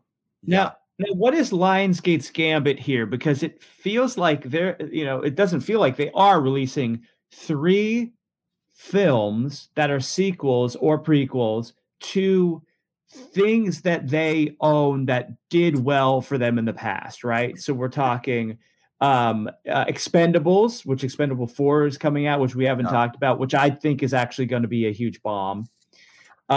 We have the Hunger Games, which also is going to bomb, and then Saw X, right? These are all franchises that made them money in the past and are all being released in this fall season, right? Is there anything to this other than, well, all these movies were ready and we're just releasing them now? Part of it is, I think that part of it is, do you want to buy us? Other studios? Hey, Lionsgate, look at all the properties we have at Lionsgate. People love these properties. Someone, please put us out of our misery and just buy Lionsgate. I think that's what Lionsgate is saying by releasing these films. You're right. Expendables 4, nobody cares about that franchise, and it's kind of the sad state of where Lionsgate is, where if they didn't have John Wick, you guys, I honestly don't know that they would be around. Honestly. Yeah. Honestly, what did they put out this summer? 2 comedies that completely bombed, Joyride and whatever that one with De Niro was. It certainly wasn't The War with Grandpa Part 2. You know, about my father. Yeah, it's all about the grandpas. Yeah, and Lionsgate just has no direction, so they're going back to their silly bag of sequel tricks, and this isn't fooling anybody except for Pat X. There's And I'm in my puppet skin, and I think so. You're in your puppet skin. And if they put out another Police Academy, I would be in Warner Brothers puppet skin because I would be all over Gutenberg and whoever's still alive in those. I would go see it opening. Are you kidding? I would see it every day of the first weekend. That's a legacy sequel. Yeah, I would love it. Yeah. I mean, Expendables 4 quickly. Is there any? What is the value add on this one? I feel like in those other sequels, they kind of brought back everyone who people would joke would be in an Expendables movie. Like Gibson's been in these. Harrison Ford's been in these. Kurt Russell, I think, has been in these. Like, who is the new value add in Expendables 4? Is Mr. T in this movie? They got the guy from the Pepsi commercial that all the girls were ogling back in the 90s. Remember him? Okay. The guy from 18 Wheels of Justice. He's I guess in it. That's something. That's not quite it. Tony Jaa is in it, right? Is Jet Li in this one, I think. Now, if they would have got Jackie Chan, I think that would have boosted them. Did they have Cynthia Rothrock ever? I don't know. That's a great question. Megan Fox is in this one because she is completely she's completely come over to the action side, which I don't think is a bad idea for her career wise. Keeps you in shape, and there's plenty of direct to video, direct to streaming money there for somebody who had the stardom that she once had. I'm looking at the cast list, and it seems like they are really bare bones in this. I'm not seeing Schwarzenegger, Harrison Ford, obviously Bruce Willis wouldn't be in these anymore. Like they had bigger, name stars in those other movies, even if they were just making cameos. And Liam Neeson, was it Liam Neeson ever in one of those? He should have been. Never. And Gerard Butler, like those are the two guys you needed to make this a hit. Yeah. And Nick Cage, but Gerard Butler, Liam Neeson, and I'm going to Expendables 4. Yes. I do think with Butler and Liam Neeson, that would be such a bad sign for their Liam Neeson, a bad sign. Come on. Yeah, Liam Neeson might be at that level. I get why Gerard Butler can't do an Expendables movie, because an Expendables movie, being in that, other than Statham, who's doing it as like the star of the movies, once you get yourself an Expendables movie, you are signaling, I cannot be the lead of my own movie anymore. And Gerard Butler definitely doesn't want to do that. But I do think, I think you're right. Liam Neeson could have been in this movie, and that probably would have been something. And Nick Cage, like, why is Nick Cage not been in one of these, and why not? That doesn't seem right. He's not. He might still have a pretty decently high quote at this point, Nick Cage. He does straight to DVD basically most of the time. But he's the star, and I think those movies, he's pulling in more for those movies than like Dolph Lundgren does for his straight to DVD. But movies. I think with foreign pre-sales, getting Nick Cage in if they're going to do Expendables 5, you got to really think, who cares what the movie's about? Just get the right actors. Yes. That's it. That's all we care about, Yeah. I mean, I think the bottom line of Expendables 4 is this cast is really bare bones, and this is almost definitely going to be a giant bomb, like for sure the lowest opener of any of these movies. Yeah, I don't see it going any other way. What happened to Clayton? Let's see where Clayton is. So we're at 122. We'll just breeze through now some.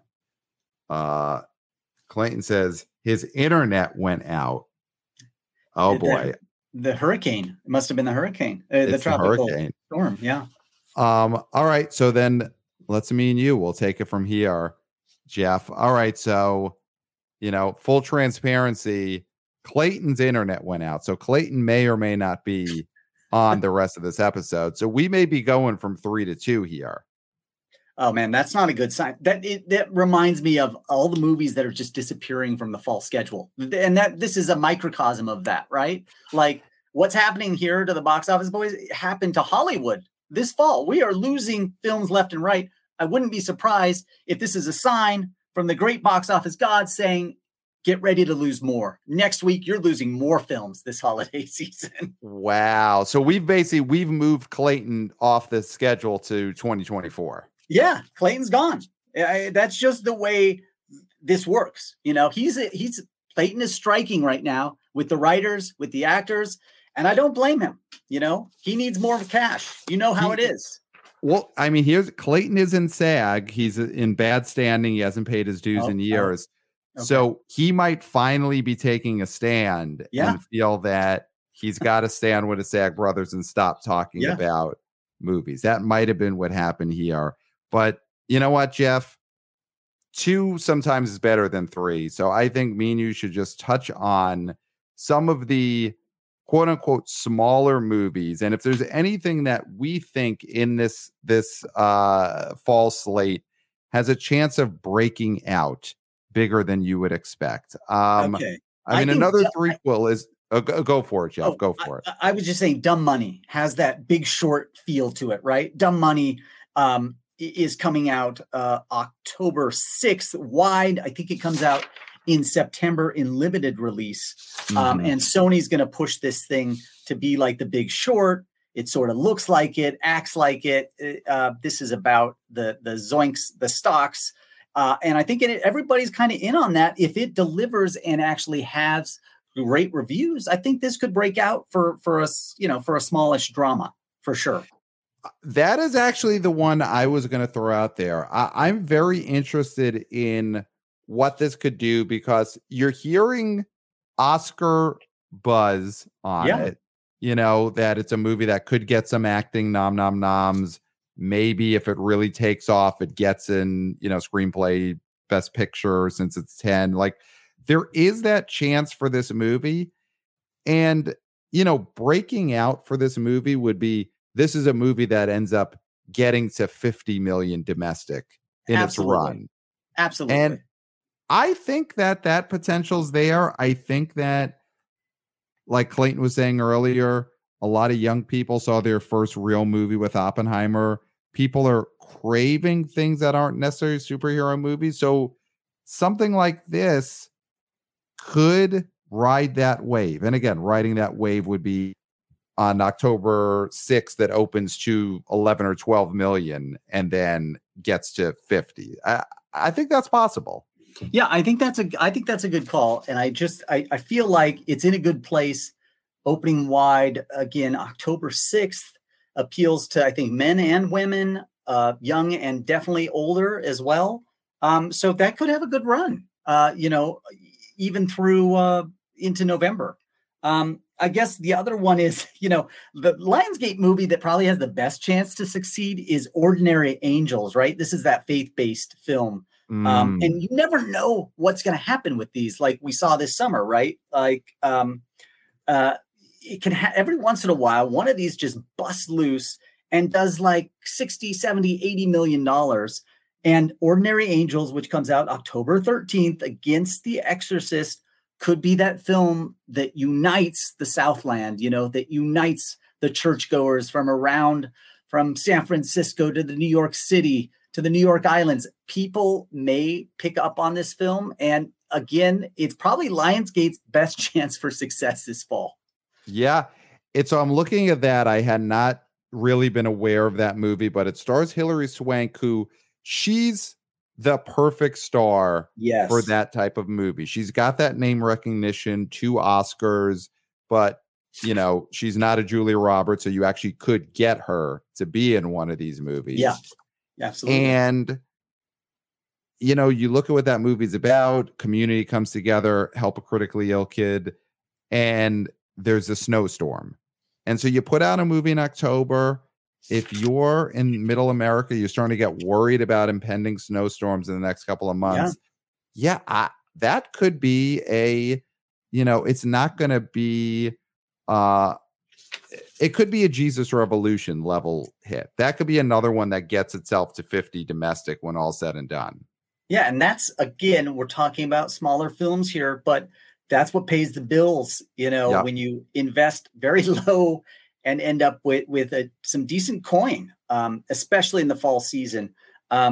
If we look at, going all the way to November, The Holdovers is opening November 10th. And also Sony has Journey to Bethlehem. They're going biblical on us. They're going to try to have the faith-based hit, but I think Ordinary Angels beats them to the punch. There's a lot of faith-based stuff out there. And when that happens, sometimes it's not going to work out well for everybody, right? So Journey to Bethlehem, I don't know about that one. But again, I haven't seen enough about it either. Nobody has, really. We haven't even seen the marketing come to life for this thing. And then going into that final week of November, Next Goal Wins, right? This is the sports comedy. Honestly, this is from Searchlight. I hope this thing breaks out. From the trailer that I saw, it looks like classic Searchlight, a film that just picks up great reviews and starts picking up theaters week after week because people are talking about it. And, soccer is as big as it has ever been, right? Messi is in America, for God's sakes, right? He's doing magic out there. We are all witnessing his greatness, and Next Goal Wins may be the beneficiary of that over the holiday season here. Yeah, that one is the new Taika Waititi. And, I think he is to some degree a bit of a star director, after the Thor movies, after Jojo Rabbit. I mean, Jojo Rabbit would be the comp here. This is that type of movie. It's not like Thor Ragnarok. But that movie did 33 domestic. I think Next Goal Wins could be in that same range. Again, this is a type of movie that has to be good. The Marvels can be bad, and it's guaranteed that 60 plus million just because it's a new superhero movie. Next Goal Wins has to be good, but I've seen this trailer in front of movies the last couple of months, and it plays. You know, it's one of those trailers that plays. People laugh during this trailer. Yeah, I think you're right. I think that could, again, we could be talking about, I know we're not talking about big cash here, but 50 million for these small films, Dumb Money, Ordinary Angels, Next Goal Wins. That's the sweet spot for these films. If they can do that and get some nominations, I mean, Fassbender's in Next Goal Wins. That's a big name, you know? And again, because it opens the week before Thanksgiving, you're going to have one of the most lucrative weeks of the year to play into. That's always a good sign. Again, there's a lot less product out here than there usually is because some of these films have moved. And so that's honestly, it's a good sign for those that are sticking around. Yeah. So of those movies, just to pick one, if 50 million is the goal, which one do you think actually wins? Next Goal Wins, Dumb Money, the religious movie, Ordinary Angels. Is there another one that you feel is in that lower tier that is most likely to hit $50 million domestic? Out of those three? Yeah. Out of those three. I honestly, I'm going to have to go with Dumb Money just because that story has been in the headlines for so long. And I think you're right. I think kids are even curious about this. Adults are definitely in, but I think kids might show up to this thing. Again, I hate to bet against God and Hilary Swank, but my money is on the Dumb Money. Yeah, no, I'm with you. I am with you. I think that has a chance of riding some good reviews and Oscar buzz and gets a 50. So throwing out there, you know, it's a threequel we haven't mentioned yet, but My Big Fat Greek Wedding Part 3 comes out in early September. I mean, I'm looking at the gross of the second one. Obviously, the first one is a legendary box office run. We're not even comping it to that at all. But the second one came out, 2016. So that second one came out 7 years ago. And that got to 59 million domestic. That's unbelievable. That's unbelievable. Honestly. I mean, that first one is just such a gigantic hit that heading into the second one must have still felt like some degree of an event, being the sequel to a movie that was that big. Is this third one have any chance of even doing half of what the second one did? I mean, to me, this does not feel like a movie that's going to make more than $30 million in its run, but I could be wrong. I mean, that one's so hard to predict. All I can say is go by trends, right? That's what we analysts do. And if we look at what happened to Downton Abbey 2 and Book Club 2, audiences did not really show up to those, not in the same way they did with their predecessor. And now we're talking about a part 3. Those were part 2s that didn't land. You're going to have a hell of a tough time, I think, landing a part 3. I just looked at that gross too, and part 2 even opened at 17 million. Wow, that's an incredible number for that film. Again, it did have such a long run and such a great history with one of the best independent films of all time, the first one. And now this is dropped from Universal, which released part 2, to Focus Features, which gives you an idea that Universal doesn't really want this on their plate, that they're going to distribute this more as an indie, which that's what Focus Feature does, right? That leads me, you're right, to believe that it opens at, single digits, 8-9 million, something like that. Yeah.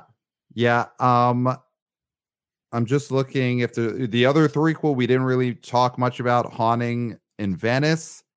And that's such an interesting franchise because that first Murder on the Orient Express opened 2018, something like that, and that had Johnny Depp and a big cast, and that movie made over 100 million domestic.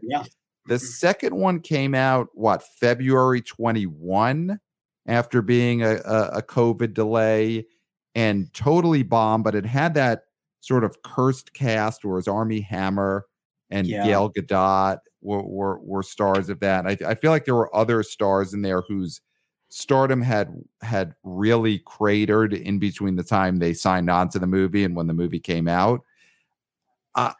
I know the second one is opening a much better environment. Oh, this third one is opening in a much better environment than the second movie in the franchise, but it still doesn't feel like there's an upward trajectory to me. No, and 20th Century, aka Disney, is selling it like a horror film. They're not even really mentioning. In fact, if you watch the trailer, if you didn't watch it closely enough, you might just think this is just a new film with a new scary film that's a whodunit, right? It really doesn't. They're almost, not almost, they purposely are trying to make you forget about the last film and what happened, right? And they're going to hoodwink us into thinking this is something new with Kenneth Branagh and a mustache. And you will go to this because you want to be scared a little bit. And honestly, I think it's the right play, but I think you're right. It's not going to work, but it's the only play that I think 20th Century has with this franchise because of how tumultuous the second movie did. I couldn't believe, honestly, that they greenlit a threequel because it did so bad. I thought, wow, I really love that first one. And this second one was kind of boring. I can't imagine they'll get a third out of this. And then right away, they just said, you know what? We're going to do it. Kenneth Branagh must have really wanted to do this is my reasoning there. Yeah, this feels like, and I don't know if it's the same studio, but it feels like this was his blank check cash in after winning the screenwriting Oscar a couple of years ago. Yeah, you know, because he won that Oscar for the name of the movie is slipping right now, but his Ireland movie that he won the Oscar for, and it feels like this was his. All right, I did that. Now I get to do this situation. Yeah, that's right. God, I forgot about that film. What a powerful film that none of us can remember the title of, but I can remember all the images. Yes. I know it was black and white. I think. And it was the name of a city, right? It was the name of a city or a person or a church. We know it's one of those things, but we do know I think, won a screenwriting Oscar. I'm pretty sure this movie that we're both kind of thinking of did get made, though that's not a guarantee. Yeah, no, I think we're both right about that. And it was. I mean, I know we're going to struggle to find out what it is, but it certainly was not Murder on the Orient Express that got this greenlit, right? We do know that. So that's not going to break out. Is there anything before we cash this in here?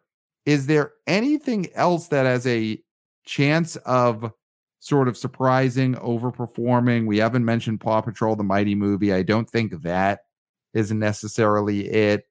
Is there even a Barbarian, or if not a Smile? Five Nights at Freddy's. Now, this is a movie coming out on October 27th, so that is the Halloween weekend. It's a day and date, which seems like such a relic of the past. Universal is putting this movie out in theaters and on Peacock, which didn't totally kill the Halloween sequels. They did that for the two Halloween movies that came out post-pandemic. I've seen this trailer. It seems fun, and it's a very big brand name amongst video games. I mean, is this, if not a Smile, a movie that could actually, open at 25 or 30 and do 2 weeks worth of business and do 70 million?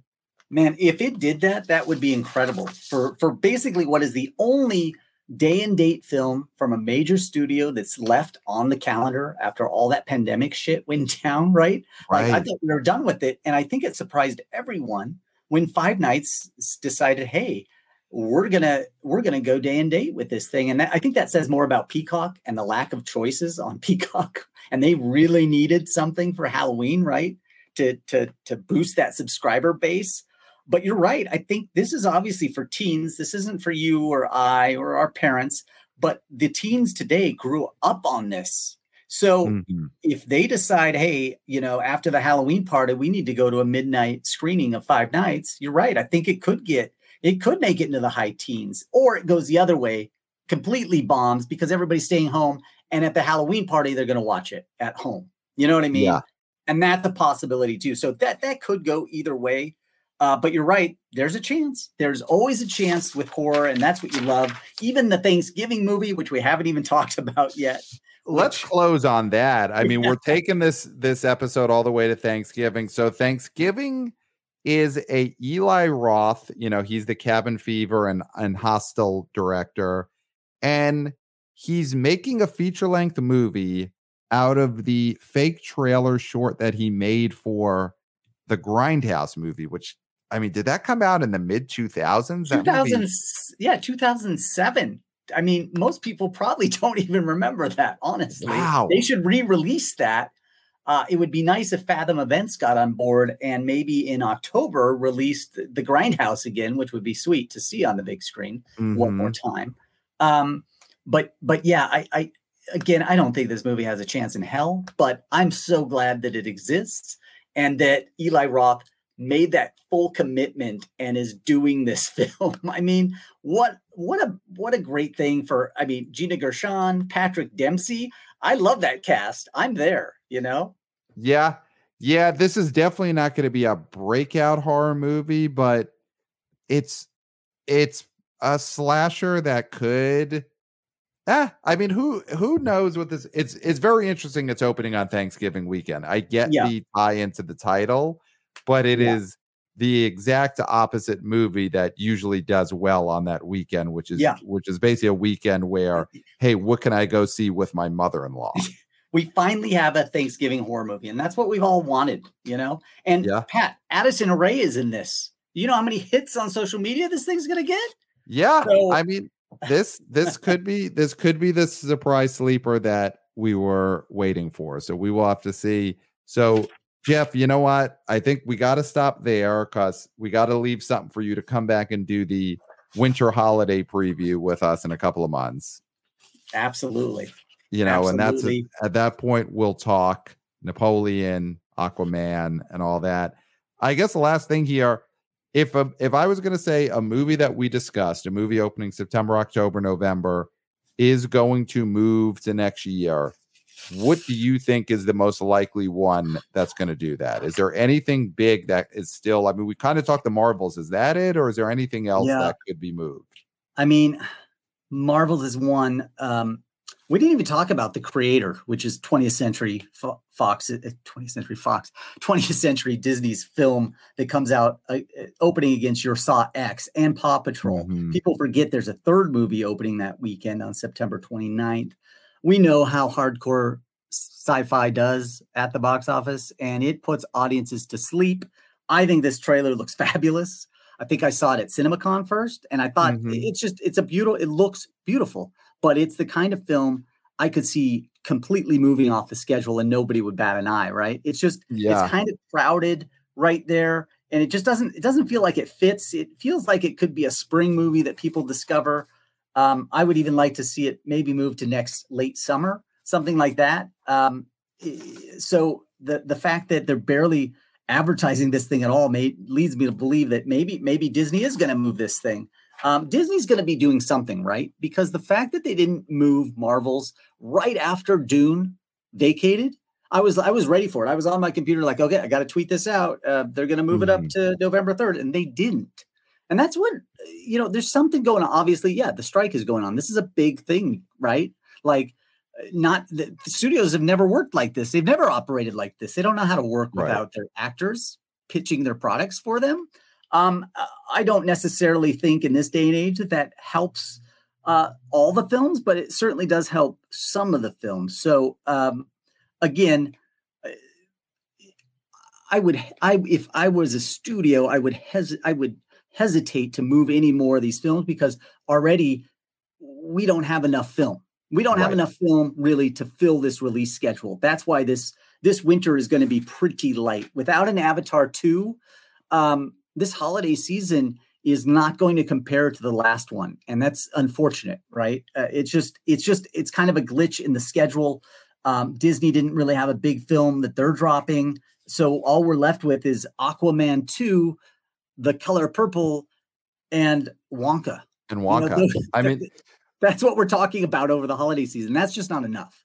Yeah. Those are all Warner Brothers movies. So even sans these strikes, you would think it is such a weird glitch that Warner Brothers would be opening 3 giant movies, obviously maybe slightly varying size, but 3 pretty big movies all in the same month. That always seemed odd to me. Yeah. So I still think, there's no reason to me to move Aquaman off the year, get this thing over with, rip the Band-Aid off and see what it does. Yeah, I could see the Marvels moving to next year if Disney's idea is we need to move something to that early May slot. That first Friday in May slot is usually a gigantic superhero movie, an MCU movie. If they can't finish Deadpool 3, if that just doesn't happen, you're right. That's absolutely what is going to happen. Is Marvel's is going to kick off the summer of 2024. Clayton, yes, he's back. Clayton is back. So Clayton, we were just wrapping up. So we ended with basically checking in on if we think anything is going to move to next year. And we both kind of think the Marvels is possible, though I would bet it's not going to, because in the end, this movie's going to do whatever it's going to do no matter when it comes out. And I think Disney is probably looking at sort of what Aquaman with DC and Warner Brothers is. We got to just put it out and get this thing over with and move on. Clayton, are you on strike? Because Pat and I decided you were on. This was like you purposely went off, to show your solidarity to the Writers Guild and the actors. Oh, well, no, I am a striking SAG member. Okay. In bad standing, but that was not the case. My internet, there was an outage. Okay. And so, yes, that is what happened. And I was, I was hoping I would be able to jump back in and talk to you, say goodbye to you, Jeff, at the very least.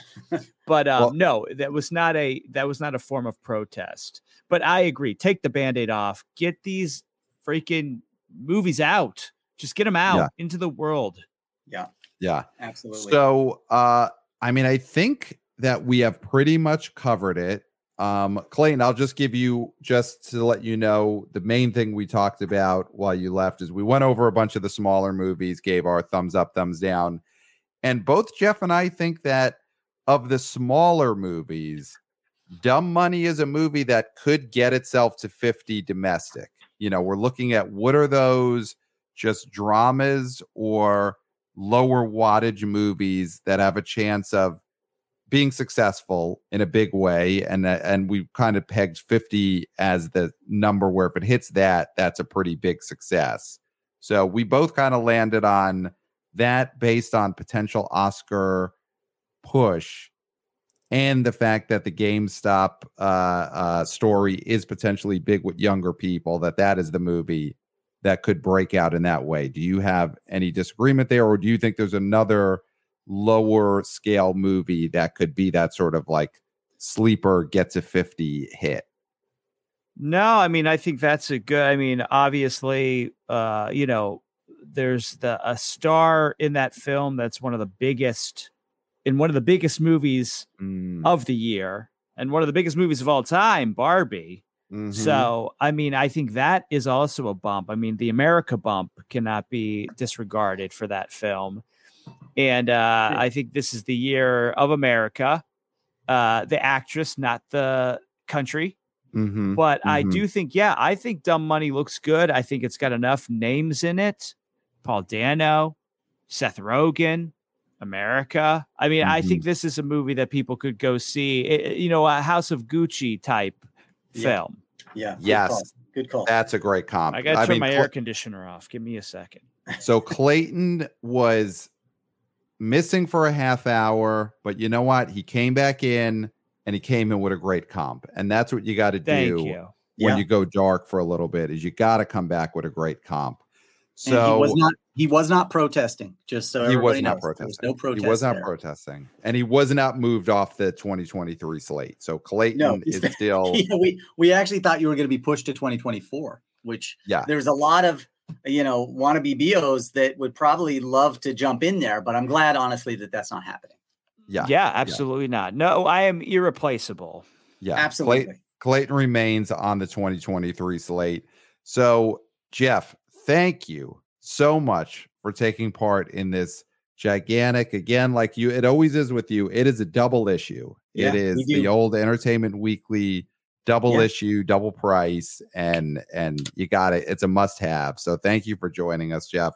Where can our wannabe boys, wannabe girls, wannabe people find you, your work, and your thoughts on the box office? I'm only in one place, and that's Nope, it's not Twitter. It's X. I'm only in the X zone. That's the only place you can find me. I don't even tweet. I post and I repost at ERC Box Office on your favorite X channel. Wow.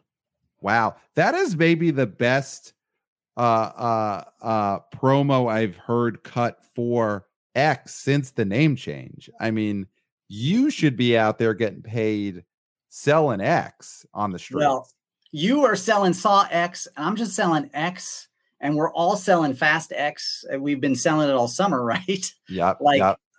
This is the year of X, guys. It just is, right? It's 2020 X. That's the year. Wow. Can't deny it. Wow. The year of X. Great sell job by Jeff. So yes, follow Exhibitor Relations Co. on X. You could also find the BO Boys on X and on TikTok. We're at the BO Boys Pod. Wannabe senior intern. He got a promotion. Wannabe senior intern Christopher doing a great job with social media. So follow us at the BO Boys Pod. You could also find us on YouTube. We are YouTubers. So if you're only listening to this episode of the podcast, go watch it now on YouTube because you could see the moment when Clayton disappears and you could see the looks on our faces when we think he's been moved off the 2023 slate. So Pat was you looked like you were tearing up, and I'm not sure. I mean, you saved it, I thought, pretty well, and you made me feel comfortable because I was kind of scared. I'm right in the middle of you guys, and that makes me feel safe. But all of a sudden, Clayton was just gone, and now I'm on the edge. You know what I mean? Literally and figuratively, and it scared me. So I appreciate you coming back, Clayton. The box office hat, it makes it, man. It totally. Are you kidding? Like, where can I get one of those? Well, specially made by Pat's wife. Pat has a matching one, different colors. So lovely present by Pat's wife, who I will not name to respect her anonymity. Clayton protects a lot of anonymity these days. So good on him for sure. But you know what, Jeff, we'll talk offline. Maybe a box office hat could be in your future. Guys, God knows if anyone's earned it, it's Jeff of Exhibitor Relations Co. So if you want to see this box office hat that we're talking about, of course, watch us on YouTube and ring that bell and give us the likes, give us the subscribes. Wannabe senior intern Christopher is also cutting short clips from the show on the YouTube channel. So you got full episodes, you got clips. The YouTube channel is where it's at right now. Give us 5 stars on all your podcast apps, but especially on Apple Podcasts. That's the only one that really matters. And email us at the BO Boys podcast at gmail.com. We love getting your emails, your boots on the ground reporting, and your predictions. Got a great one from wannabe boy Austin that we talked a little bit about before. So send those emails. We love getting those emails. The BO Boys podcast at gmail.com. And I mean, Clayton, I think that's it. Have we done everything? I think we've done it. I mean, I was gone for a good half an hour, so I'm assuming you did everything. We did it. We did it. We did it, guys. And so there's nothing left to say. Nothing. Except for, until next time, we'll smell you at the box office. Nailed it.